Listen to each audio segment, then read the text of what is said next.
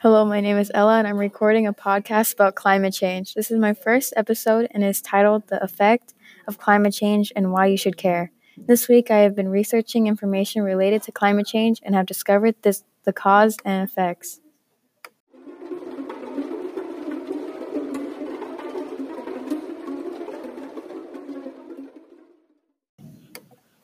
In the article, Lisa was an example of how climate change disproportionately affects developing countries by Madeline Moizol. The central idea is about how climate change disproportions developing countries.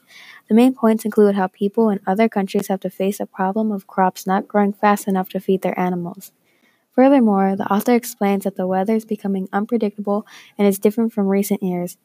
With all of the unpredictable weather, the rain that suddenly appears out of nowhere rains on top of the topsoil on the ground. Madeline explains that studies have been showing that an effect of all the rain is loss of topsoil that is used to grow the livestock. Another article that I wrote was Climate Change Will Force Today's Kids to Pay for Costly Carbon Removal Technology, Study Says by Chelsea Harvey. The focus on the article is about climate change, and if it worsens, today's kids will have to buy expensive carbon removal machines in the future. In addition, Chelsea explains that a study from Earth System Dynamics says slowing greenhouse gases will not be enough to save the environment for the near future.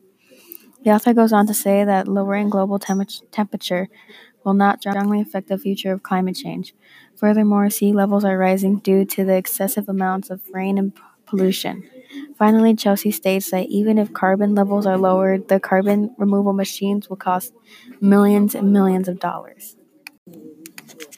I'm still wondering about other ways to slow the cause of the climate change, and I'm also wondering how people plan on lowering global temperatures. Some information I still need is who are contributors to climate change, and thank you for listening.